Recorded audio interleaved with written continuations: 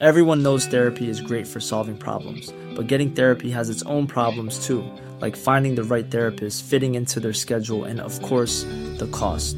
Well, BetterHelp can solve those problems. It's totally online and built around your schedule. It's surprisingly affordable too. Connect with a credentialed therapist by phone, video, or online chat, all from the comfort of your home. Visit BetterHelp.com to learn more and save 10% on your first month. That's BetterHelp, H-E-L-P. Burrow is a furniture company known for timeless design and thoughtful construction, and free shipping, and that extends to their outdoor collection. Their outdoor furniture is built to withstand the elements, featuring rust-proof stainless steel hardware, weather-ready teak, and quick-dry foam cushions. For Memorial Day, get 15% off your Burrow purchase at burrow.com/ACAST and up to 25% off outdoor. That's up to 25% off outdoor furniture at burrow.com/ACAST.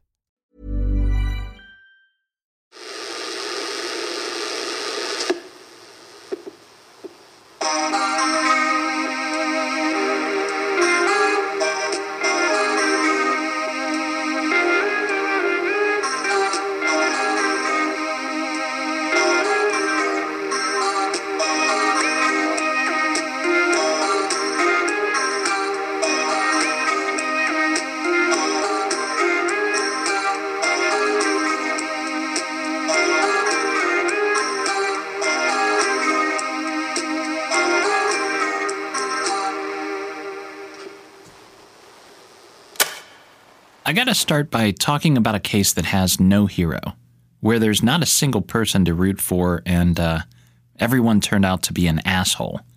That's right, the death of Caylee Anthony. A quick refresher in case you've managed to block it out. Caylee Anthony was a cute little 3-year-old girl from Florida who tragically died in some unknown way, maybe a murder, maybe an accident, in 2008.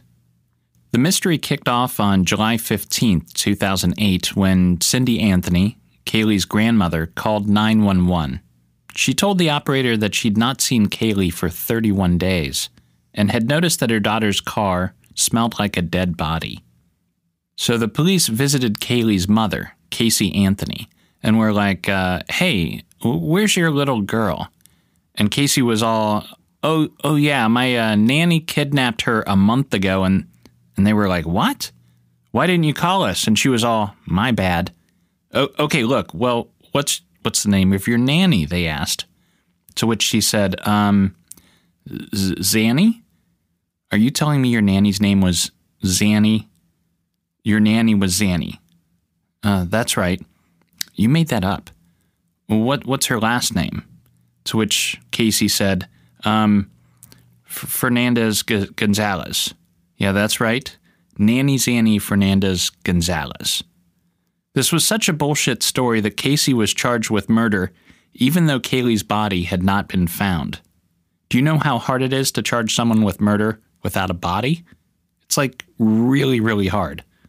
Almost never happens, even in Florida. Caylee's remains were discovered soon after. On December 11th, the girl's skeleton was found with a blanket inside a trash bag not far from her grandparents' home. They found some duct tape on or beside her skull. The medical examiner ruled the death a homicide based on the presence of the duct tape, which could have been used to strangle the girl. Then a forensic specialist examined Casey's computer and found that somebody using that computer had searched for information about chloroform. Now that they had a body, prosecutors went after the death penalty. Casey got a defense lawyer, a guy named Jose Baez. His defense was not that Casey was completely innocent. After all, how do you argue around the fact that this mother hadn't reported her daughter missing for a month? The defense was that Caylee accidentally drowned in the family pool, and it was Casey's father, George, who disposed of the body. They alleged that Casey stayed silent because she didn't want to get in trouble for not watching her kid, and she was scared of George because he sexually abused her as a child, an allegation that George adamantly denied. You see how this case has no winners? It's a mess, and the media was terrible too. Look, Caylee's story is a goddamn tragedy, but it wouldn't have been the biggest story of 2008 if not for Nancy Grace. She covered every aspect of the developing story, giving Casey her own clickbait nickname, Tot Mom. She went on Bill O'Reilly's show to explain the purpose of the new name. When I was in law school, she said, I would often get cases that I would have to memorize hundreds and hundreds, sometimes thousands, of pages of legal documents for class, and it was easier for me to remember a case by the content of the case, not the name. In this case, I needed content that would fit at the bottom of the screen, so our viewer would know what we're talking about. And Tot Mom fit. It was nothing personal. The trial began on May 24th, 2011, and lasted several weeks. Over 400 pieces of evidence were admitted. Each side had their own witnesses and experts. My favorite story to come out of this, a story that illustrates what a fantastically bad liar Casey Anthony is the story about what happened when police asked her about her job. She'd told her parents that she worked at Universal Studios. When the detectives asked her about this, she said, "Oh yeah, that's where I work. Sure thing." So they asked her to take them to her office. She went to Universal Studios with them and led them into a building where she walked around looking for her office before finally admitting that in fact she didn't work at Universal Studios at all. That's Casey Anthony in a nutshell, getting caught in a lie and stubbornly protecting the secret till the bitter end. Anyway, the trial ended on the 4th of July. The jury reached a verdict the next day. Such a quick verdict after a long trial surely meant a conviction. But then the jury announced that they'd found Casey not guilty of first-degree murder, or manslaughter, or even child abuse. Well, ladies and gentlemen, I'm here to tell you the jury did the right thing that day. You know why? Because the prosecutors jumped the gun. Remember how they charged Casey with murder before they found the body? Well, the evidence found at the crime scene supported the theory of an accidental drowning, not murder. But drowning was not what Casey was charged with. She was charged with murder. So even though everyone could see that Casey was a liar, the jury didn't believe she killed her kid because the evidence wasn't there. They had reasonable doubts. ABC News caught up with juror number 3, a woman named Jennifer Ford, after the verdict. "I did not say she was innocent," Ford told them. "I just said there was not enough evidence. If you cannot prove what the crime was, you can't determine what the punishment should be." So what do you think? How would you have voted if you were a member of that jury and you knew your verdict could end a life? And what is reasonable doubt anyway? Would you believe me if I told you nobody really knows? That there's no standard definition that a judge can point to and say, this is what I mean. It's undefined. It's wonky. And it may be one of the most important protections we have to keep innocent people out of prison. This is The Philosophy of Crime, and I'm your host, James Renner.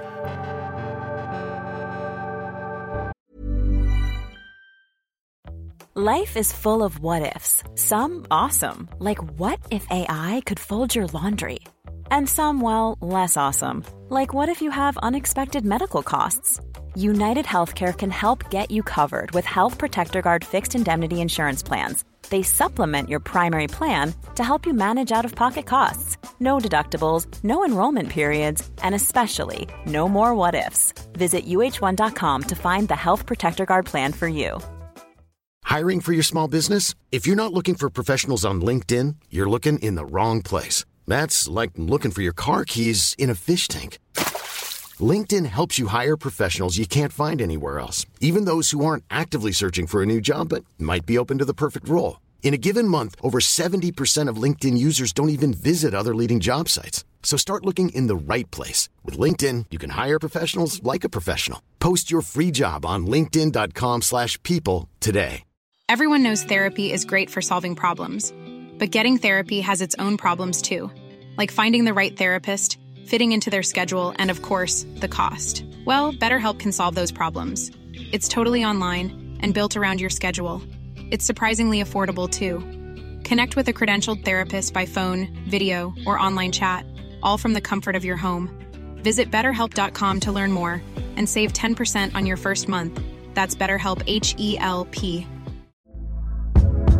Hey there, it's Michelle Norris. I'm host of a podcast called Your Mama's Kitchen. When I travel, I'm usually looking for a way to find a taste of home when I'm not at home. And one of the things I love to do when I am at home is entertain. And Airbnb allows me to do that. When I was in California recently, I rented a house that had a great kitchen. And when we were sitting around the table, we were all thinking, we're in someone else's house. Someone could be in all of our homes as well. If you have a home, but you're not always at home, you have an Airbnb.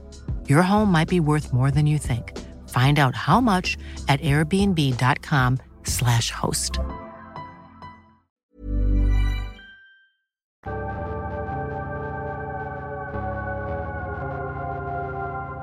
Let's jump in, shall we?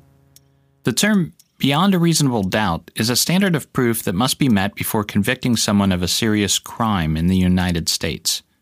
It's not the only standard of proof that exists, but it is the highest. For instance, a very low standard of proof is simply the burden of production, sometimes called prima facie, a Latin expression meaning first face or at first glance. The prosecutor needs to present just enough evidence to convince a judge not to throw out a case. The next level of proof is probable cause, which is what a grand jury should reach before issuing an indictment for a crime. It's a very low standard, so low in fact that we have this old saying that a grand jury will indict a ham sandwich. There's also a standard of proof known as preponderance of evidence, which is used in civil court decisions and means that you're at least 50.1% sure that a person is guilty. And now we come to beyond a reasonable doubt.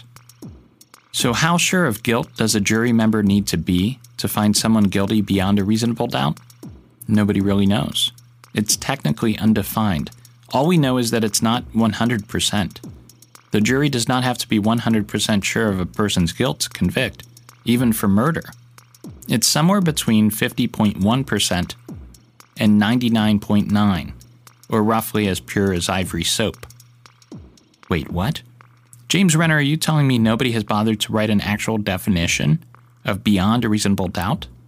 Yes, but hold off on that for just a second. Even though it's undefined, beyond a reasonable doubt has been the standard of proof for criminal conviction for a long time. Like, a very, very long time. Beyond a reasonable doubt is an idea that's based on something a guy named William Blackstone said 250 years ago. Blackstone said, "It is better that 10 guilty persons escape than that one innocent person suffer." So if we have any doubt that a person committed a crime, it's better to let them go, because if we're wrong, we're taking away someone's freedom, and that's a terrible injustice. We wouldn't want to be the innocent man sent to prison, right? The idea was to always err on the side of innocence. And as far as anyone can tell, beyond a reasonable doubt means that if you're not sure in your heart that someone did what they were charged with, it's your obligation to acquit. Now, a brief history lesson, if you'll permit me. Maybe it'll be a bonus question on Jeopardy or something and you can look really smart.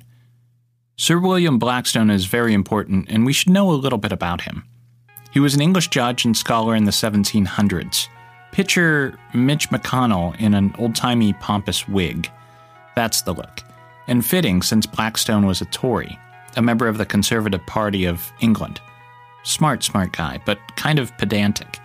You know, like that one kid in Boy Scouts who knew the motto and law by heart and had 50 merit badges by the time he reached first class, but didn't ever play capture the flag with any of the other kids. Blackstone had a knack for explaining the archaic and mind-numbingly boring English laws and court procedures so that anyone could understand the law. He began giving lectures about law. These lectures became so popular that he collected them in a 4-volume text known as his Commentaries. When our founding fathers won independence from England, they read through Blackstone's Commentaries as they constructed a new set of laws for the United States. Setting the standard of proof as beyond a reasonable doubt in criminal proceedings was very important to Blackstone, so it made its way into our laws as well. Blackstone realized that it's human nature to desire vengeance for a crime, but he knew that vengeance was fickle and fleeting. And if we start condemning innocent people simply because they might be guilty, we would eventually lose all confidence in our system of laws. We would all live in fear of being the next innocent man to go. While Blackstone popularized this idea of protecting the innocent at the expense of letting some guilty people go, that concept is as old as history. Check out Genesis 18:23. This is where Abraham and God are checking out the city of Sodom, and God is like, I don't know, Abe, I gotta tell you, I'm thinking about just whoosh, knocking this whole place down and starting over. This city's full of wicked people doing some really gross things. And Abraham asked, will you consume the righteous and the wicked? What if there's 50 righteous people living in that city? Will you consume and not spare the place for 50 righteous who are in it? Well, now I guess you have a point. Okay, what if there were fewer than 50? What if there's only 10 good people down there? And the Lord said, yes, you're right. It would not be cool to kill a few innocent people that might be down there too. Let's get them out first. The next bit of history is kind of an aside, but I have to mention it because it's bonkers.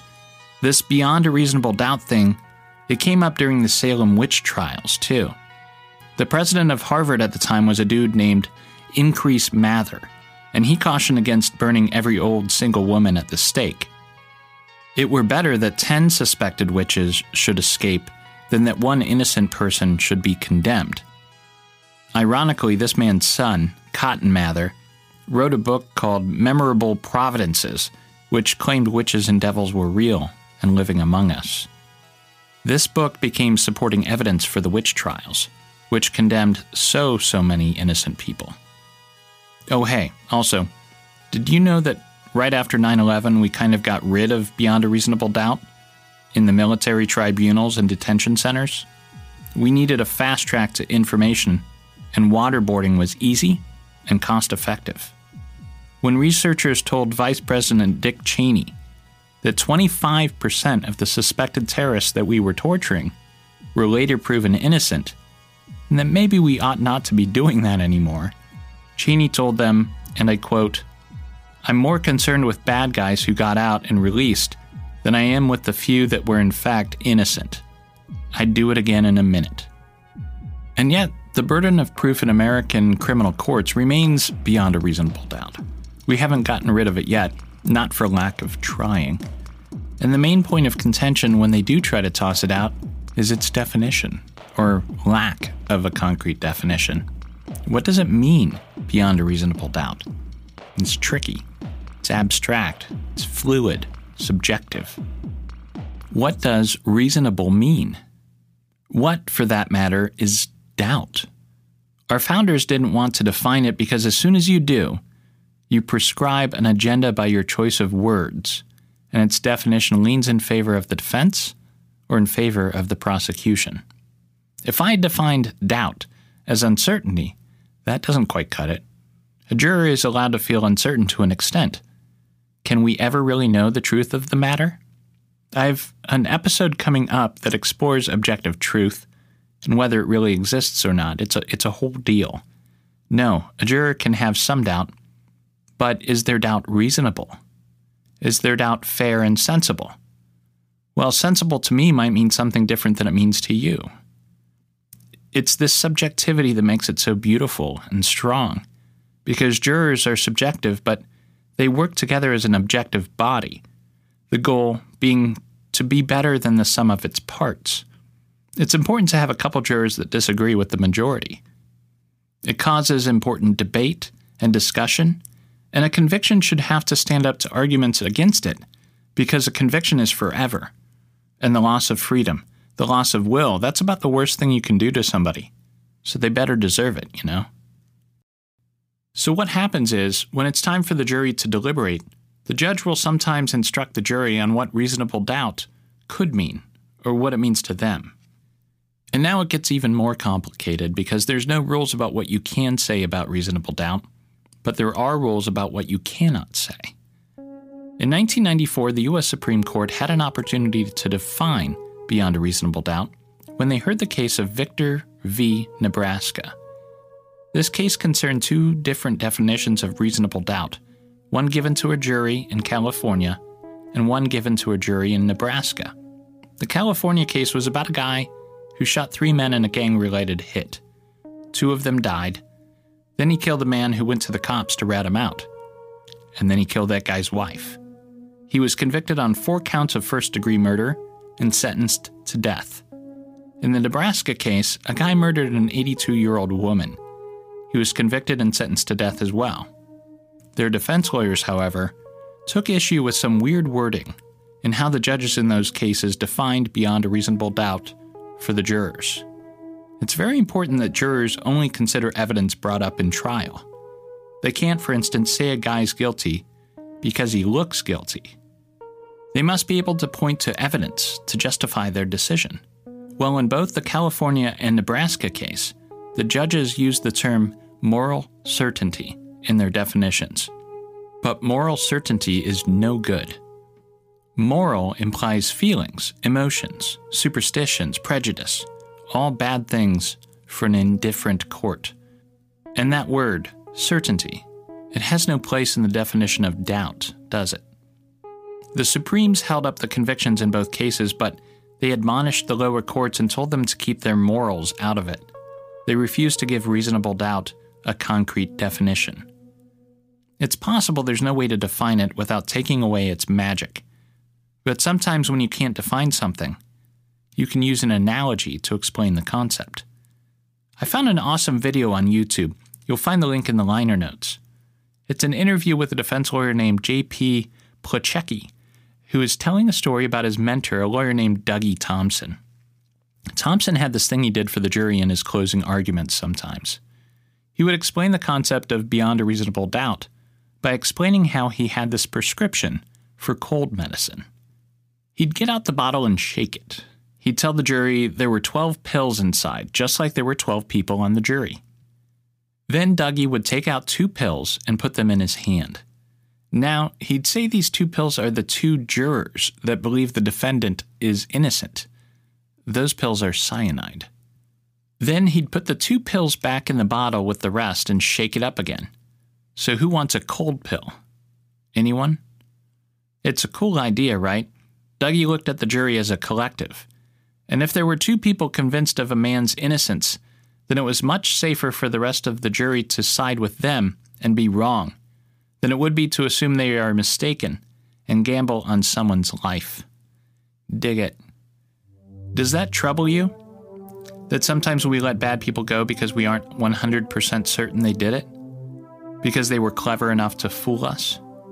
Maybe it troubles you because you still believe deep down that we live in a world where we can know the truth if we try hard enough. I'm sorry to say, that's not the world we ended up in. We live in a universe full of doubt. That brings us to René Descartes. Descartes is one of the founding fathers of modern philosophy and probably a name you want to remember. He was a Frenchman, and as far as I can tell, never smiled when someone painted his portrait. A rather serious man. Descartes' father was a bigwig in the French Parliament, and when Descartes' mother died after giving birth to him in 1596, he was shipped off to live with his grandmother. In school, he studied mathematics and physics, and then got a law degree, as his father wanted him to be a lawyer. But instead, he joined up with a group of Dutch mercenaries during the 30 Years' War, where he fought in the Battle of the White Mountain, where 4,000 souls perished. It was right after this battle that Descartes claims he received a number of visions. This was while he was stationed in Bavaria in the middle of a very cold winter. To escape the cold, he locked himself in a small room with a little furnace. During the night, he had these weird visions that sometimes included loud sounds. Some theorize that what he experienced that night is what's known as exploding head syndrome. It sounds worse than it is. What happens is when a person's under a lot of stress and they're falling asleep, sometimes they'll hear a loud explosion like a shotgun going off next to their head. It's usually associated with sleep disorders. I can attest to that a bit. This happened to me a couple times in college, usually after all-night study sessions. In any event, these visions inspired Descartes to create a new sort of philosophy on the universe itself. He came out of that warm little room convinced that all truths were connected, that each little truth stood on the shoulders of a baser truth that came before, and that there must, at the very bottom, be some absolute, undeniable truth. So Descartes went searching for that ultimate truth from which everything else rises. At first he thought maybe it started with our senses, that maybe we could at least trust what we see and feel and smell, but that didn't work. Senses are not infallible. We can't trust our eyes. They play tricks on us, make us see water on the horizon of a desert, or 4 fingers instead of 2 if we had a little too much to drink. Can't trust our noses either. Sometimes he who smelled it did not dealt it, right? Also, when we're dreaming, we think what we see and hear is really real. We're totally tricked into thinking that the dream world is the real world. So who's to say this world is nothing but a dream? Sound familiar? Yeah, Descartes' thought puzzles were the inspiration for The Matrix. Except in his stories, Descartes' world was an illusion made by an evil demon and not a bunch of machines. In fact, there was just one thing that Descartes knew to be true, one thing he could trust, and that was this: I think, therefore I am. Cogito ergo sum. He knew he existed because he was conscious, because he was thinking. Everything else might be an illusion, but he existed. At least he had that. This method of doubting everything else in the universe became known as Cartesian doubt, and it formed the basis of the scientific method. Doubt everything at the beginning. Work towards proving what you can through observation and experimentation. Descartes would have made a terrible juror. There's this process at the beginning of every trial where the lawyers get to pick which jurors they want on the jury pool. It's called voir dire. The lawyers are also allowed to select a few jurors to dismiss for any reason they'd like. Descartes would have been the first one kicked out of the courtroom. I don't think he'd ever comfortably convict someone. For him, there's always room for doubt. Now that's fine and all for philosophy, but we live in a world that needs some kind of justice system. There must be a reckoning for crimes, but we can take Descartes' general idea and apply it to cases to be good jury members. It's good to doubt every piece of evidence. Eyewitness testimony, for example, is notoriously unreliable, and sometimes a murder weapon can be explained away. But is your doubt reasonable? If you've got a guy on video shooting a deli store clerk, and the gun is registered to him, and he has no alibi, and he posted on Facebook about how he totally killed a guy, you can rest easy knowing you did the right thing. Descartes would not be happy without 100% proof, but maybe we can still be comfortable with 99.9. Reasonable doubt is a wonderful failsafe for innocent people, a touch of grace in a broken system, and we take it for granted. But did you know that in 2 states, reasonable doubt still isn't enough to keep a guy out of prison? In Louisiana and Oregon, some rich white men who were in power 100 years ago got real nervous giving black people the power to keep their kin out of the clink. They argued that black people couldn't be trusted to serve as impartial jurors in crimes involving other black people, and so their vote should count less. So criminal cases in both states can have split verdicts. So if 1 or 2 jurors have a reasonable doubt and refuse to cast a vote for guilty, the defendant is still found guilty. And that's how Michael Shannon ended up in prison for a murder he did not commit. November 21st, 2004, the Gentilly district of New Orleans. 46-year-old Ralph Cole Jr. and 2 of his friends are cruising around the Big Easy on the back of their motorcycles. They take a break at a gas station, parking on a grass median. Suddenly, a man approaches with a gun and shoots Cole twice in the head before jumping into a nearby car and speeding away. There were 7 witnesses to the murder, and they all agreed that the shooter was black and over 6 feet tall. After interviewing Cole's friends, detectives came to believe the killing was connected to an altercation that took place at Southern University a few weeks prior. On October 30th, Cole's brother Darren was showing off his motorcycle on campus and burned some rubber, sending gravel into the air, hitting a man named Wayne Palmer. An anonymous tipster called police and claimed that Palmer asked his cousin, Michael Shannon, to kill Darren. But then Shannon mistook Cole for his brother and shot him instead. Police showed Shannon's picture to 3 witnesses. 2 identified Shannon as the shooter, 1 did not. Based on this evidence, police arrested Shannon, and the case went to trial, where it was revealed that one of the eyewitnesses that placed the gun in Shannon's hand was not wearing her glasses at the time, and was not shown Shannon's photograph until 6 months after the incident. All the witnesses agreed that the perp was over 6 foot, maybe as tall as 6'3", but Shannon stands only 5 feet 6 inches. 2 jurors had reasonable doubt that Shannon committed this crime. But with a split vote of 10-2, Shannon was convicted in 2011. He remained in prison for 5 years until he was exonerated. Even the district attorney has since acknowledged that Shannon is innocent. There's a great article by Emily Bazelon that ran in the Times, which covers Shannon's case as well as a bunch of others caught up in this racist system. The Supreme Court will soon hear the case of one Evangelisto Ramos, a Louisiana man who was convicted of murder by a 10-2 split jury. It's likely that the Supremes will find his conviction to be unconstitutional and put an end to ununanimous verdicts once and for all. Then the question becomes, what do we do with the thousands of men sitting in prison under similar conditions? Do we just say sorry and let them free? Where do you stand on reasonable doubt? How would you vote if you were a member of the jury in a murder case? When you think of what reasonable doubt means, perhaps it would be better to imagine that it was you sitting where the defendant sits, trusting his fate to 12 strangers. Maybe even a little doubt is entirely unreasonable.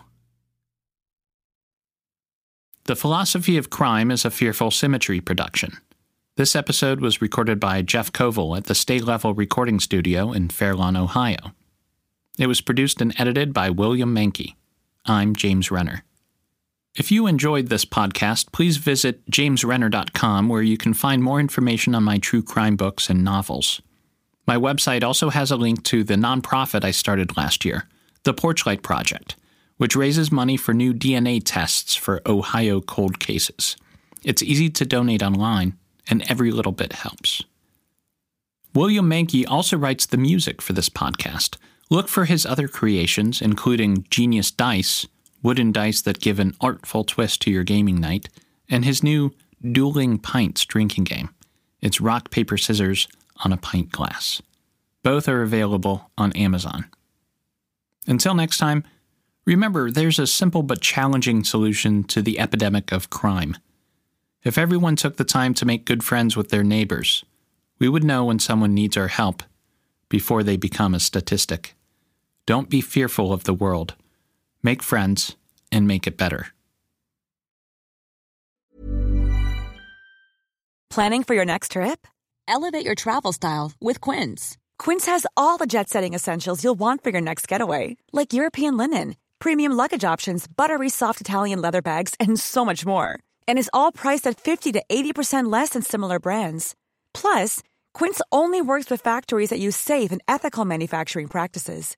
Pack your bags with high-quality essentials you'll be wearing for vacations to come with Quince. Go to quince.com/pack for free shipping and 365-day returns. Planning for your next trip? Elevate your travel style with Quince. Quince has all the jet-setting essentials you'll want for your next getaway, like European linen, premium luggage options, buttery soft Italian leather bags, and so much more. And is all priced at 50 to 80% less than similar brands. Plus, Quince only works with factories that use safe and ethical manufacturing practices. Pack your bags with high-quality essentials you'll be wearing for vacations to come with Quince. Go to quince.com/pack for free shipping and 365-day returns.